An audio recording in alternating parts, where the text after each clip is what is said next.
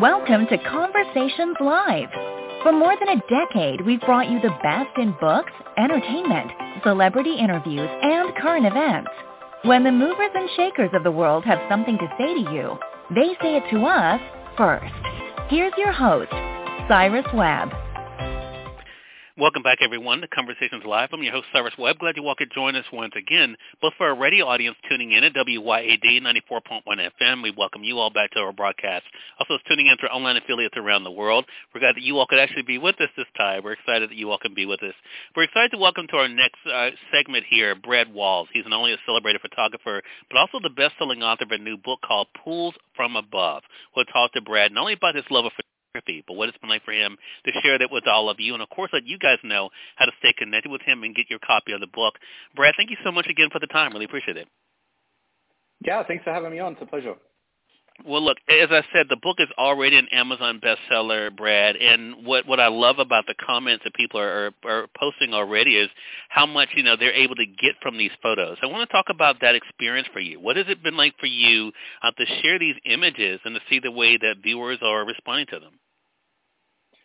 Yeah, I think there's a lot to that question. I mean, the series first came out in the height of COVID, and it was in 2020 that I first put out the original 15 images. And I think people were looking for some sort of escapism.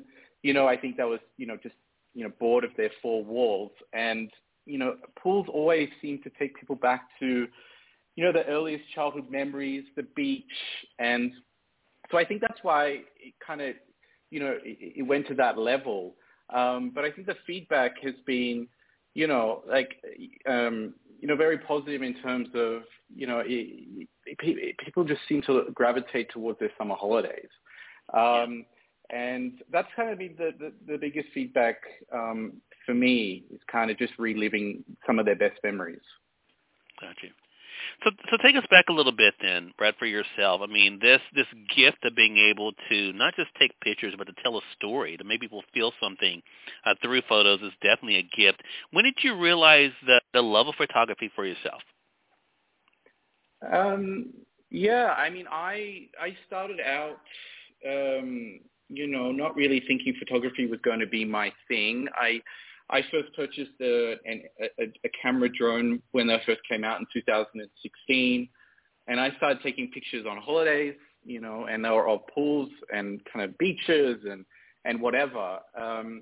And I think, I had a bit of a design head on me. I worked in product design, in my early career, in my early 20s, and I learned a lot about how us as people kind of react to certain design principles and how that makes us feel. And when I talk about design principles, it's a bit like, that's a bit of a, construed term, but I'm just more referring to like negative space, symmetry, and these types of things. And then I started to put two and two together, and I'm like, well, I could use some of the photography and apply what I've learned in my product design career. And that's kind of the journey I was on. And now here you are at a place where people literally around the world are able to enjoy your work and to discuss it. I mean, I know you mentioned that the journey's been an interesting one for you, but could you have imagined in the beginning that this is where you would find yourself, where not only having this book, but also having conversation pieces through works like this? No, I mean, it's a total surprise to me. I've had a lot of good mentors and advice to get here. And, some of the best advice I got is to just never kind of give up, like just keep going. And I think that puts talent aside. Like, you can have all the talent in the world, but if you really don't live and breathe what you're loving to do, then you won't get to where you want to get to. And, and you really do have to love it. I mean, some days I hate it, but the majority I do love it. Yeah. Yeah. So I think the other thing that comes out, I think with any form of art, Brad, and I'm curious to see your thoughts on this. I think so many times, and we do it, I think, innocently enough, we either get compared to, someone else and said you could be the next X, Y, or Z. How important has it been for you in your journey as a photographer to just be yourself and to do what feels right for you and to capture what feels right for you? Yeah, that's a good point. I mean, I often get a little frustrated when, I don't know if it's frustrated, but the feeling, maybe it's indescribable for me, but when I am compared to someone that I literally don't know. And yeah, I think when you go into this, you really need to have an idea of, well, you really need to niche down, and I think that's important. I think you've got to find a subject matter that you really like, especially in the art world, and then just keep going niche. And that's really helped me. But yeah, sorry, what was the original question? I don't know if I'm going on a tangent. No. You're exactly spot on. Yeah, that's just what I was asking about. About being true to yourself and not letting comparisons kind of hinder you. Yeah. So I think inspiration is also it's crucial, right? So I think when I see other photographers, other artists, I think their ideas are great, and I think we as humans we automatically want to take an idea. I mean, a lot of people do copy and then kind of try and make their own. And I think what you need to do is what helped me is like, if you see an idea you like, take it, but then change it 10%. Like, put your spin on it. And I think when I looked at other, aerial photography was quite new when I started, but there were people still doing a similar thing. And had I seen, pictures of pools from an aerial perspective, maybe shot by a helicopter, sure, yes, I have. But I really wanted to create my own, look and style that I had. And I think that's important, is that it's relatively nearly impossible to create your own idea. And I think that's what people kind of get stuck on, is that see an idea, then take it a little bit further.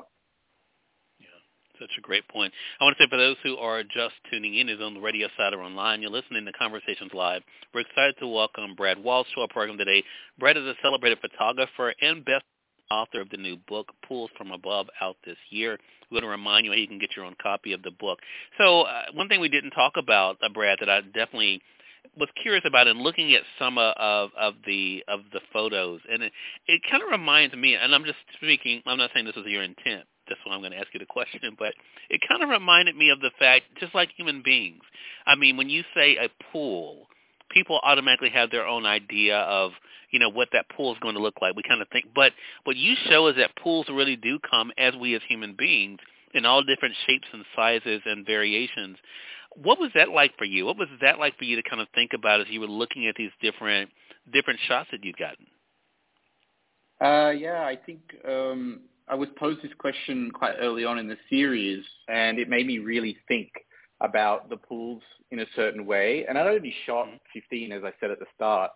And I think I started to put together how these pools correlate to personalities out there in life. And once I started to do that, they created more meaning and helped me edit them, to be honest. So there's pools in the book that, are like the front cover, for example, which is really fun and playful. And, I assume I could gather that, maybe my nephews would really, love that image because of that, the blue and the orange. But there's other images that are very stern and, and I could, I like that too. Maybe a teacher I had in school, that my math teacher that I hated, or, something like that, was really hard on me because there's the really strong lines in the images. And I think for me, as much as that kind of might be a far-fetched idea for some, but I think it helped me. It helped me creating this book to assign a personality to these images. Yeah. I think that is a cool thing. So, and the book also involves not just different pools, Brad, but different parts of this world. Have you always been someone interested in travel and being able to see how something that is known to an area might be constructed differently or seen differently? Yeah, I've always traveled a lot. I'm 30 now, but a lot of my early 20s, I did spend traveling the world. And I think when it came to pools, there is a lot of variance. For example, in Australia, where I'm from, there's just a lot of pools. It's because we have such great weather for it. And I think if you go to, places like LA, Whilst they seem, like mansions, some of these pools, they're actually not as big as what you seem.